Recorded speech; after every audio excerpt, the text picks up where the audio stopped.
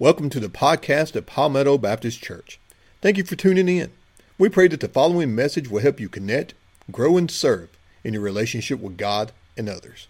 It's good to be with you again. Miss seeing you a bit as we've been traveling, some of our previously scheduled summer activities, but sure good to be back with you. And certainly have been enjoying working with the staff, and I hope you know what wonderful people they are, what wonderful leaders they are. I hope you're praying for them, supporting them. I know Michelle has a huge event starting this afternoon as our pastors and staff are supporting. And I'll be here as well at 5:30 today and would love to see you and greet your kids. And if you're an adult and maybe don't have kids and want to come, I want to invite you. If nobody's invited you yet, let me say you're welcome, and I'm inviting you to be here tonight. I think it'll be a great time for us to be together as a church family. Let me also say to you, there's a lot going on behind the scenes. I know it is summertime. But there's a lot going on behind the scenes that if you're not aware of, let me just pull the curtain back a little bit. And I know announcements are being made. You may or may not be here during the time when those announcements are made. But the Pastor Search Committee is meeting tomorrow, and that's always an exciting time. They have completed, I think, two very important tasks. Two different assessments to be able to look at our church family, to understand our current dynamic and situation and needs, and they'll be digesting that tomorrow. Very important time. I hope you'll pray for them. Also, as our staff meets week by week, just putting some things in order and the regular events that are going on, working with things like pastor search committees. I think we've got two other committees besides the pastor search committee that are working, one for senior adults and one for children. And I hope you'll be prayerful for both of those positions as teams are interacting and beginning their work. And so please pray for those teams. Please be supportive of those teams, and I hope you'll be excited for those teams as they continue to help us take step by step the kind of advances that we need to make as a church ministry. Well, let's take our Bibles this morning, either turn them on or take them out and turn to Acts chapter 1. You've probably noticed we keep visiting in Acts, and you may say, are we going to only preach from Acts? Well, we're going to preach a lot from Acts because it's a great time to hear what God says about the church. Periodically, we will be in other passages of Scripture, but this will be our last week in Acts chapter 1, and when we get to Acts chapter 2, boy, the fireworks really start shooting at that point because things get exciting in the New Testament church and the early church, and you'll want to be here to see the kinds of things that God is wanting to do. Right now, it's just preparation. As a matter of fact, it feels a little bit like in the book of Acts, you're waiting for things to get started. Now, who here likes to wait? Any children like to wait? Any students like to wait? Anybody like to wait? Yeah, I don't like to wait either. I mean, if I pull up to a red light and have to wait more than 30 seconds, it's really frustrating. I seem to regularly get behind that person that's on their cell phone at the red light, and it turns green, and they're on their cell phone doing whatever they're doing, and then all of a sudden, the light turns orange, and they speed through, and I'm stuck to wait through another cycle at the red light. Does anybody else have that experience happen? You're like, ugh. I go to the dentist tomorrow. I hate to wait at the dentist office. The smell of all the things they clean your teeth with, and I have dentophobia or something from trauma as a child, and I'm like, oh, please don't make me go to the dentist. And so I have a little bit of PTSD maybe related to dental work, and so just waiting in that waiting room builds the level of anxiety. Maybe you're waiting for news on something, and you're waiting to get information back, or you're waiting in a checkout line, and I don't know anybody that likes to wait. I mean, we stand there in a microwave culture waiting for microwave popcorn to cook in 3 minutes, and we're like standing going, hey, when's this ever going to get done? Waiting is not something that is easy for us to do in the 21st century. But let me tell you something about what the Bible says about waiting. The Bible says that while we're waiting, God is working. And that's really the theme of today's message. While we're waiting, God is always working. Think about it in the bigger story of Scripture. Think about Abraham. Remember Abraham? He was an old man when he heard from the Lord that he was going to be a father. Not just a father, but a father of many nations. And then he waits, and he waits, and he waits until he says, I'm an old man, and surely I can no longer have children. But he waits, and while he's waiting, God is working. Think about somebody like Moses. He spends 40 years in the household of Pharaoh in Egypt, and then after an incident in his life, he spends 40 years in the middle of nowhere in the wilderness, and he waits for 40 years. But while he's waiting, God is working. Think about a guy like Zechariah. He's in the temple, and he's waiting his entire life for, quote, the consolation of Israel. And he becomes a very old man while waiting, and all of a sudden, Jesus is brought to the temple, and he finally sees the Messiah face to face. Whether it's Abraham or Joseph, Moses or Joshua, Simeon, or even Jesus himself. Think about Jesus waiting. For 30 years, he waited to start his ministry, and then had a 3-year ministry. He spent 10 times the amount of time waiting that he did actually working. You see, what we have to step back and remind ourselves of is that God is always working even in our waiting. Now you may say, well, what kinds of things is God doing in our waiting? Well, the Bible tells us all kinds of things that he's doing. Psalm 25 verse 5 tells us that he is teaching us in our waiting. In Psalm 33 and verse 20, he says that he is helping us or equipping us, encouraging us, and praying for us while we're waiting. In Isaiah 40, verse 31, maybe the most important passage on waiting in the Old Testament, he tells us that we who wait upon the Lord will renew our strength while we wait. And so he strengthens us while we're waiting. There's all sorts of things that God is doing while we are waiting. He is working on many, many fronts. But the challenge for us is, what do we do while we are waiting?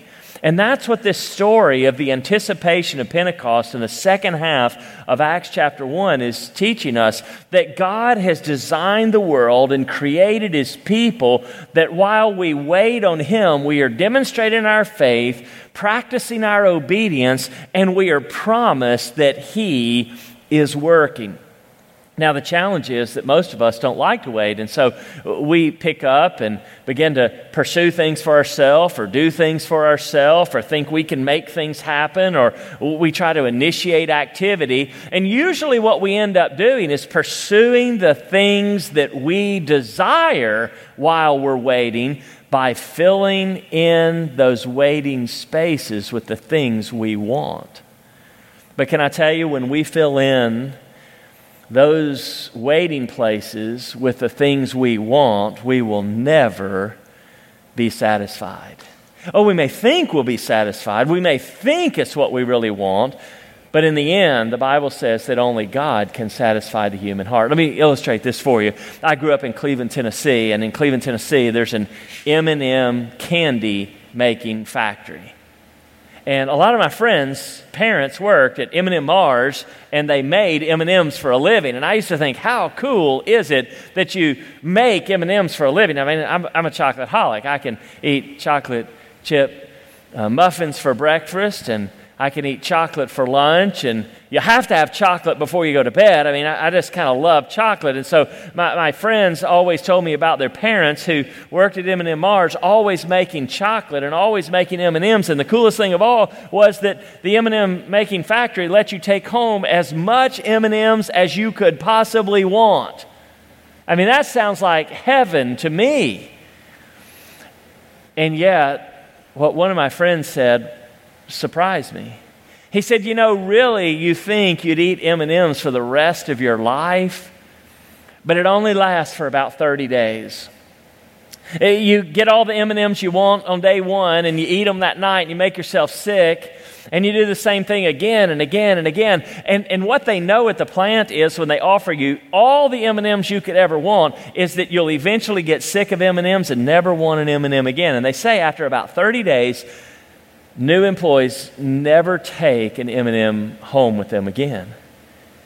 Now, as unimaginable as that might seem to be for some of us that are chocoholics, the reality is that's the way it is with the things that we take into our life that we sometimes think will satisfy us while we wait, or satisfy us when we think God is absent, or satisfy us when we think we want one thing, but we're really uncertain about what we really need. It is an unsatisfying spiritual thing to try to plug anything else but God into that God-sized space in our own heart.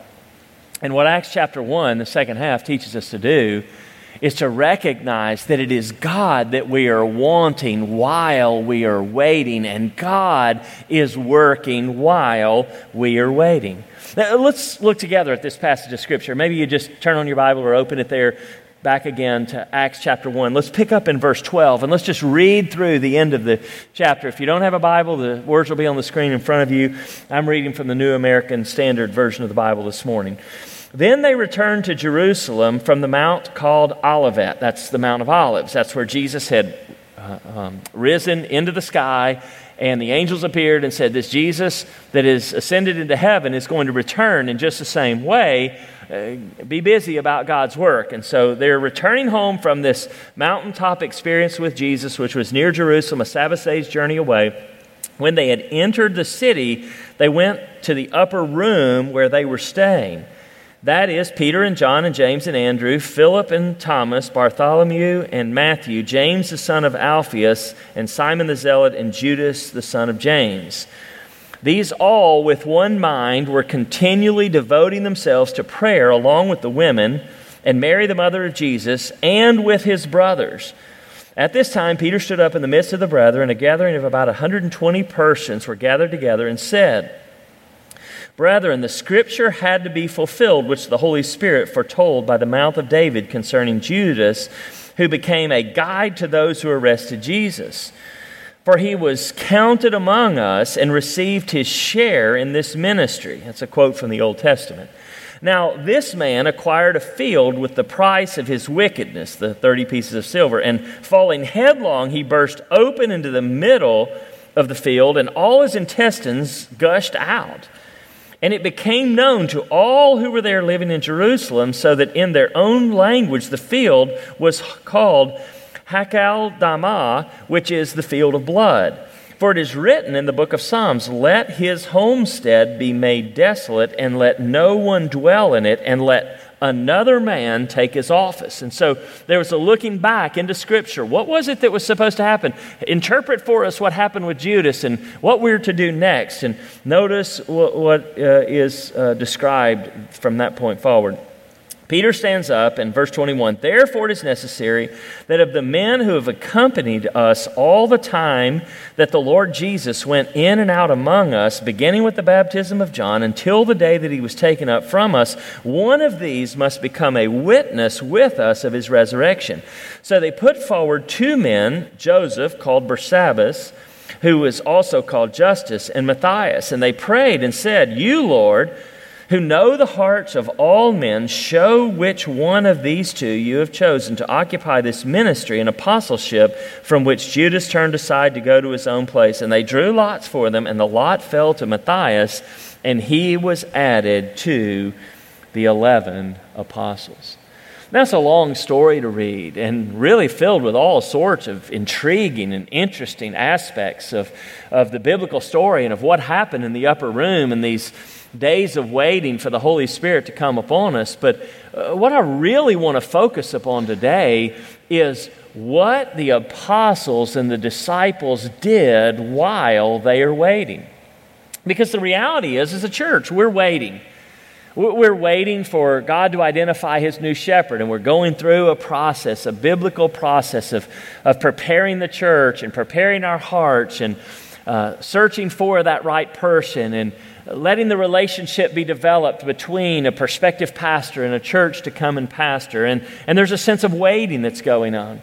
For some of you, you're waiting in your life. Some of the kids in the room waiting for school to start. For maybe some of the young people in the room waiting for God to reveal that person that you're going to marry, or waiting for God to help you to know and discern what he wants you to do in the work that you're doing in life. Or maybe you're a family and you're waiting for God to reveal his will about something. And the question becomes, what do we do while we wait? We believe that God's at work, but what do we do while we know God is working behind the scenes? And there are 5 things that are identified in this passage of Scripture of what to do while you're waiting. It's those 5 things that I want us to step back and take notes about and consider and think through in preparation as a church family. And in your worship guide there on the back are 5 blanks, and I'd like to ask you to fill those in today as you prepare yourself through your waiting, believing and knowing that God's working. Here's the first thing that we're supposed to do. Number 1, we're to obey.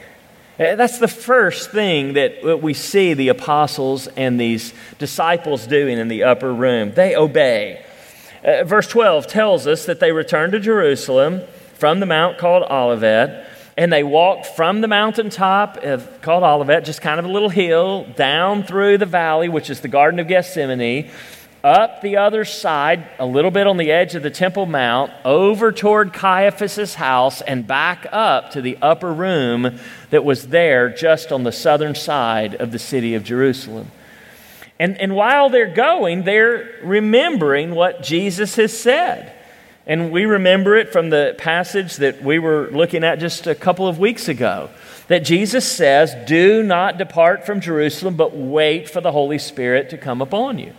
It's a very simple instruction, but a very specific command.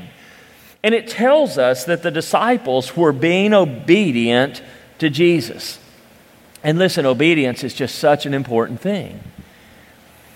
Obedience is us doing what we know God has prescribed for us to do.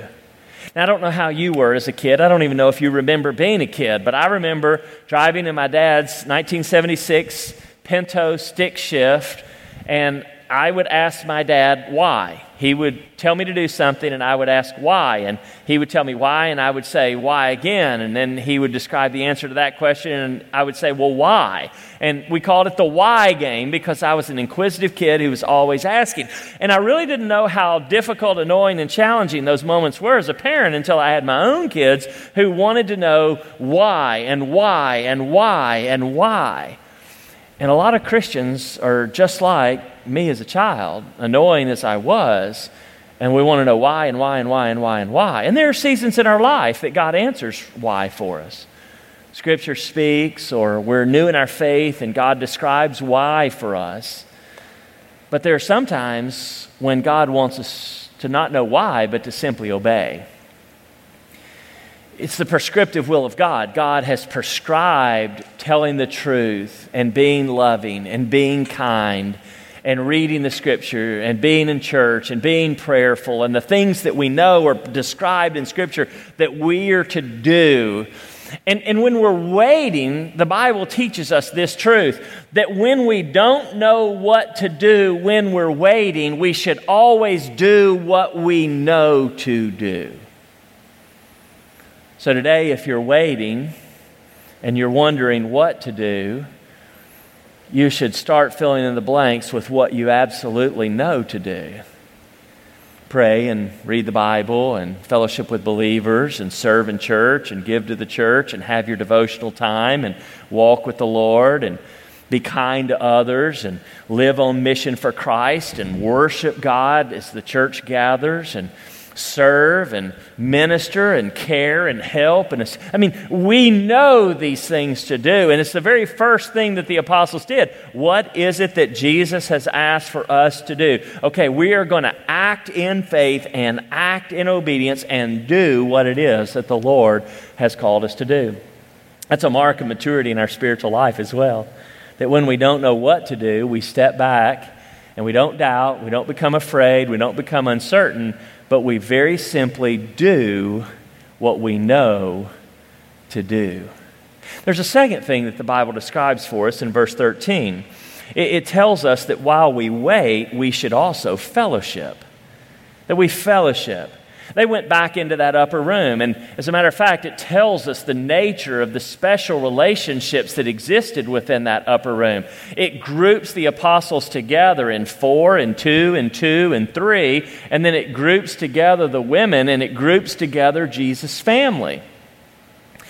In other words, they were having a special sense of interaction with one another that was an especially intense time of fellowship And the Bible describes the nature of what is called koinonia, the word that we derive this word fellowship from, which is a spiritual connectivity that is meaningful for our relationships. Now, there are a lot of people when there's uncertainty in the church or when things aren't like they normally are or things seem to be out of kilter a little bit, that become isolated, that they kind of pull back, they separate themselves. And yet the Bible tells us that what we are supposed to do is to come together, to be together, to encourage one another, to share our lives together, to relate together, and not just go through the motions of talking about the ball game or the last trip or the things going on in our community, but instead to share the spiritual realities of our life, what God's doing in our heart and in our home. How we're praying in faith for certain things, or how we're preparing spiritually for the next season of life. In other words, it's more than just going through the ritualistic motions of greeting one another and saying hi and talking about superficial things. Fellowship and koinonia is talking about spiritual things that have substantive impact upon our spiritual journey. And this is where Psalm 133 describes for us that very special thing that occurs. Psalm 133 says how good and how pleasing, how blessed or how pleasant it is when brothers and sisters dwell together in unity.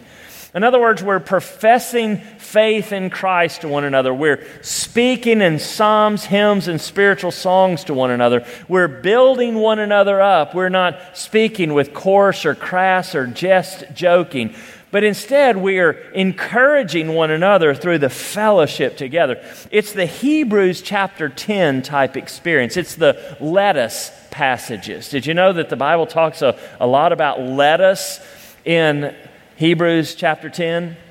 It's let us not give up meeting together. Let us not stop encouraging one another. Let us help and assist one another. In other words, when we're together in fellowship, there ought to be a mutual sense of encouraging that is taking place within the body of Christ. And when that happens, there is a sense of well-being and of pleasantness in the body of Christ. Here's the third thing that he says. What do we do while we wait? What do we do while we wait knowing God's working? Well, we obey, we fellowship, but number 3, we pray. And this is probably the hardest spiritual discipline for most of us as Christians to practice. We would rather talk about our prayer requests than actually spend time praying about those things that need to be prayed about. But notice how verse 14 says that the apostles and these 120 believers gathered in the upper room prayed. All these prayed with one accord, devoting themselves to prayer, together with, and he goes on to describe the people they're together with. That's a lot of unity language. And it comes out of the experience of praying together. Now, we don't know all the details of everything that they prayed. There are a lot of details about their prayer services in the book of Acts. As a matter of fact, there are 7 occasions in the book of Acts where there are substantial and robust prayer meetings that are occurring.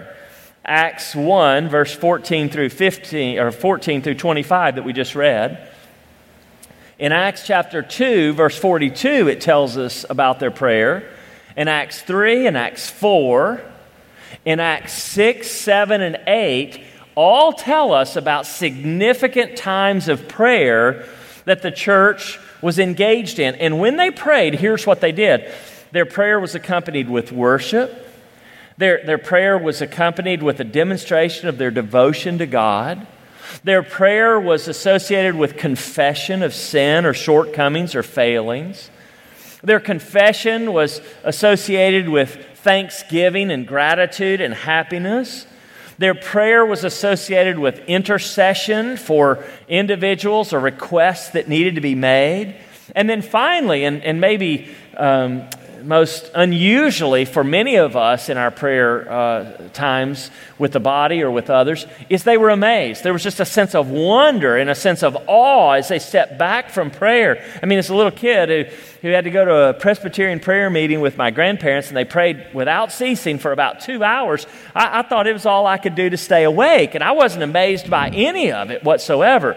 But what marked their prayer time was a sense of amazement with the goodness and grandeur of God. And I would say that was my shortcoming as a child. Whereas today, to spend time in prayer and to step back with the Word of God and the people of God and have a sense of the awesomeness and the holiness and the goodness and the activity of God, that's what marked the early church. And you see, when the church is praying that way, the church is being prepared by God. Maybe the things that marked their prayers the most, though, were these two things: their praise and their fasting. More often than anywhere else in the Bible, when it talks about their prayer life, in the book of Acts, it talks about their worship and their fasting. That there was a sense of giving themselves to God in worship. I'll never forget what A.W. Tozer wrote in one of his books when he talked about worship. He said this about worship. He said that worship is the missing crown in the missing jewel in the evangelical crown of their blessings. Let me say that again. A.W. Tozer said that worship is the missing jewel in the evangelical crown of their experience with God. And what he was saying was this. He went on to unpack it to say, not only in our praise do we give ourselves to God, but here's what we discover, that in our worship of Him, He gives Himself to us. You know, I think that may be a part of what's missing in some of our churches and some of our worship experiences today. Is we solely think of ourselves with uplifted hands, as wonderful and beautiful as both our music and our stage and our worship center and our experience of worship is, that we think we in some way give something to God. Yes, that's part of it. But have you thought about in your waiting what God wants to give back to you in worship? Himself. That is the spiritual transaction of worship that causes us to leave a worship experience amazed and excited and full and overflowing, pressed down, shaken together so that it's overflowing in our life. And as we leave, it's not just an experience that we came and had, but it's something that we leave with, the holiness and the goodness and the grace and the love and the joy of the Lord that strengthens us for the week that is ahead. What a beautiful thing God does in our worship. And then, of course, the fasting idea. If worship is what we give, the fasting is what we reject. And, of course, fasting can be from food or drinks or things like that, but there are other aspects of fasting. Of anything of this world that we say no to in order to give our attention more wholly and completely to God. And one of the things that has become popular in our day, in our time among many Christians, is fasting from a social media engagement. Things like Facebook and Twitter and Instagram.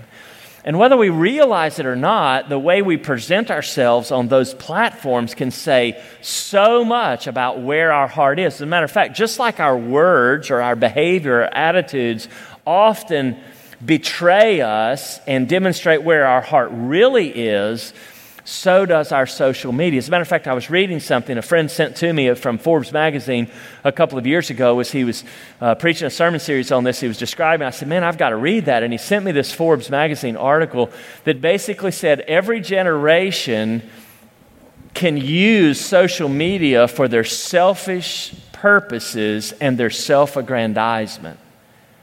For the younger people, they said that the tendency is they push the edge of forcing their agendas and opinions.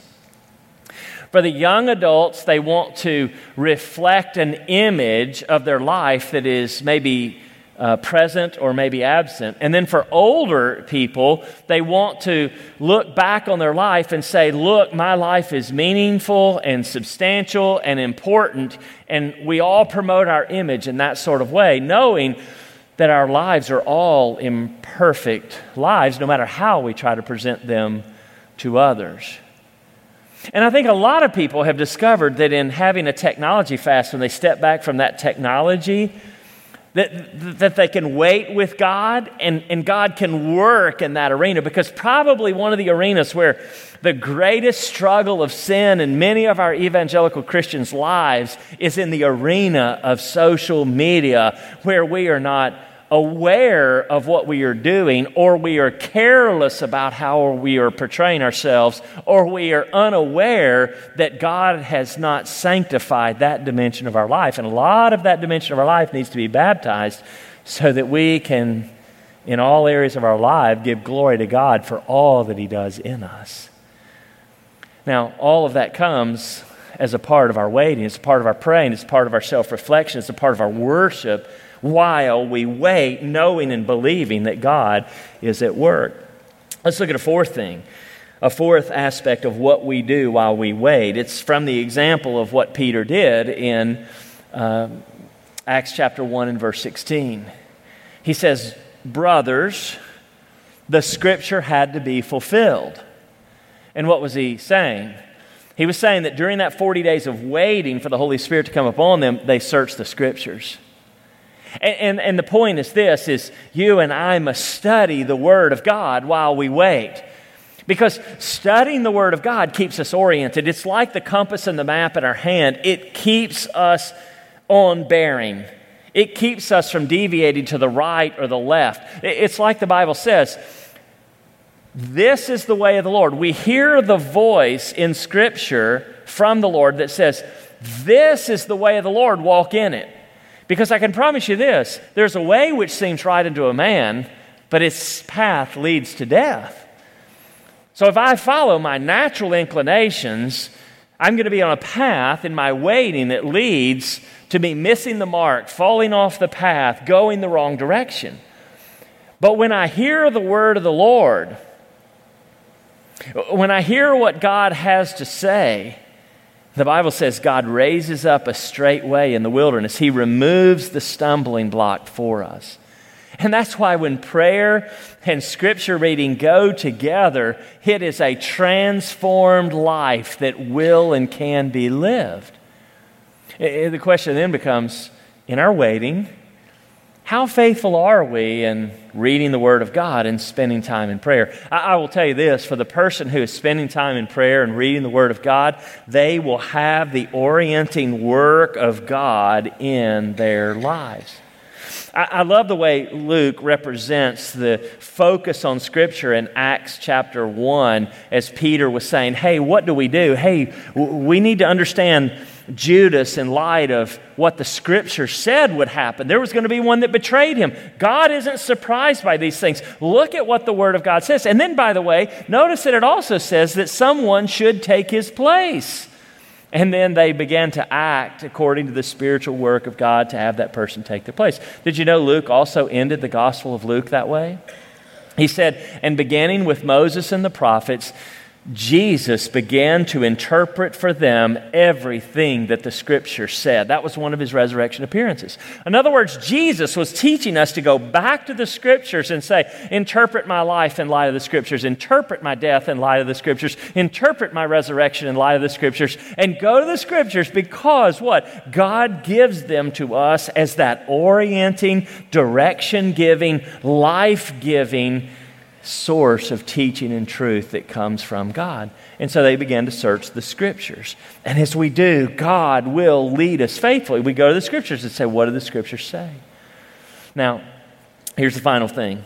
In verses 21 through 26, we see a new leader began to arise.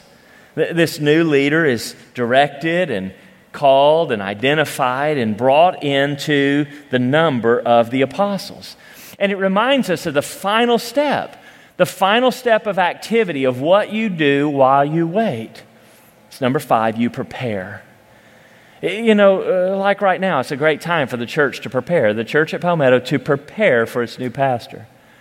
It's not a time for the sheep to scatter, it's a time for the sheep to gather. It's not a time for the sheep to doubt, it's a time for the sheep to hear the word of the Lord and spend time in prayer and in fellowship and encourage one another about those next steps that God is going to want you to take. It's not a time for leaders to step away. No, it's time for even new leaders to join in and say, hey, let's prepare our hearts for what God wants to do next. Because the task that was immediately ahead of these apostles was nothing less than global evangelism and disciple making, the single largest endeavor in human history that has ever been undertaken. And in that moment, they were preparing. We need everybody in their place. We need everybody knowing what to do. We need everybody fulfilling what the Scripture says. So it's not a time for people to sit on the sidelines. No. It's a time for people to gather and to say, God, prepare us. And we've got to prepare our hearts first and foremost, right? Because as a man thinks in his heart, so is he. We've got to prepare our hearts before the Lord. And then we've got to prepare organizationally for the ministry functions of the church, as we'll see next time: worship, evangelism, discipleship, ministry, fellowship, stewardship, and prayer. The functions of the church, we've got to structure for the activity of the church. And then each of those leaders has to use their gift of leadership in a way that blesses the church and pleases the church. And I could go on and on about the importance of this. But let me pull back from going on and on about it to simply say this: it's a time to prepare. Prepare by doing what? Well, making sure that we multiply our Sunday school classes and small group classes, making sure that we equip our leaders and teach our leaders how to be teachers and disciple makers, to make sure that the necessary committees to help the church operate and function are staffed and equipped with people who are called and who are passionate about the work that they're doing. All of these sorts of things are so important, to make sure that we are prepared by storing up in the storehouse all the resources of the tithes and the offerings of the people. I mean, these are all the things that we ought to be preparing, doing, believing that God, while we're waiting, is working in us, preparing us for the shepherd he brings to do his work in the next generation season of Palmetto.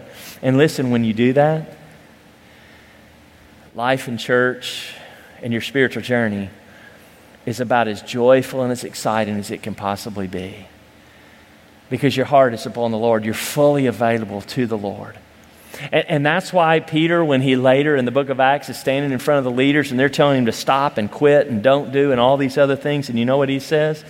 You can choose for yourself whatever you want. But as for me, we can't help but doing what the Lord has called and commanded us to do. And it's that sort of joy and excitement and enthusiasm about the church work that happens when God's people have waited, believing that God is working. Would you bow your head and close your eyes this morning? As you do, I would just leave you with this final thought. It's what Augustine said. He said, "My soul's restless until I find my rest in you." Maybe you're here today and you're a little restless. You're going to be restless until you find your rest in Christ. And so as we stand to sing in just a moment, maybe you're here and you need somebody to help you spiritually navigate the challenges, the needs, the journey ahead. And that's what a church is here to do. Whether it's me here at the front in this moment, or whether it's Pastor Jed or Damon or Pastor Eric or one of our deacons or a Sunday school teacher that you're a part of, what I would say is, one of the most important things to having a vibrant life in Christ is to always be ready to say yes to Jesus when he speaks. And that may be right now in a worship service. Kids, it may be this week during Vacation Bible School. Students, it may be on a mission activity or trip that you're taking. But it's always good, right, and pleasing to be ready to say yes to Jesus. I don't know what that is, but the Holy Spirit knows how to counsel you there. Maybe it's something that we talked about today. Maybe it's a verse of Scripture, a passage. Maybe it's something that happened long before you came in this room today. But the Holy Spirit knows how to work while you wait. If you need help in that this morning, you can slip forward just now, see one of these that I've mentioned after the service is over sometime this week. But I would encourage you to give God room to work while you wait. Father, thank you for this message, these words from Scripture, the example that the early church is to us. And as we worship you, Lord, may this be a moment of waiting as well, where we not only give to you our praise and worship, but we have a sense that you are giving yourself back to us in this time. It's in Jesus' name we pray. Amen.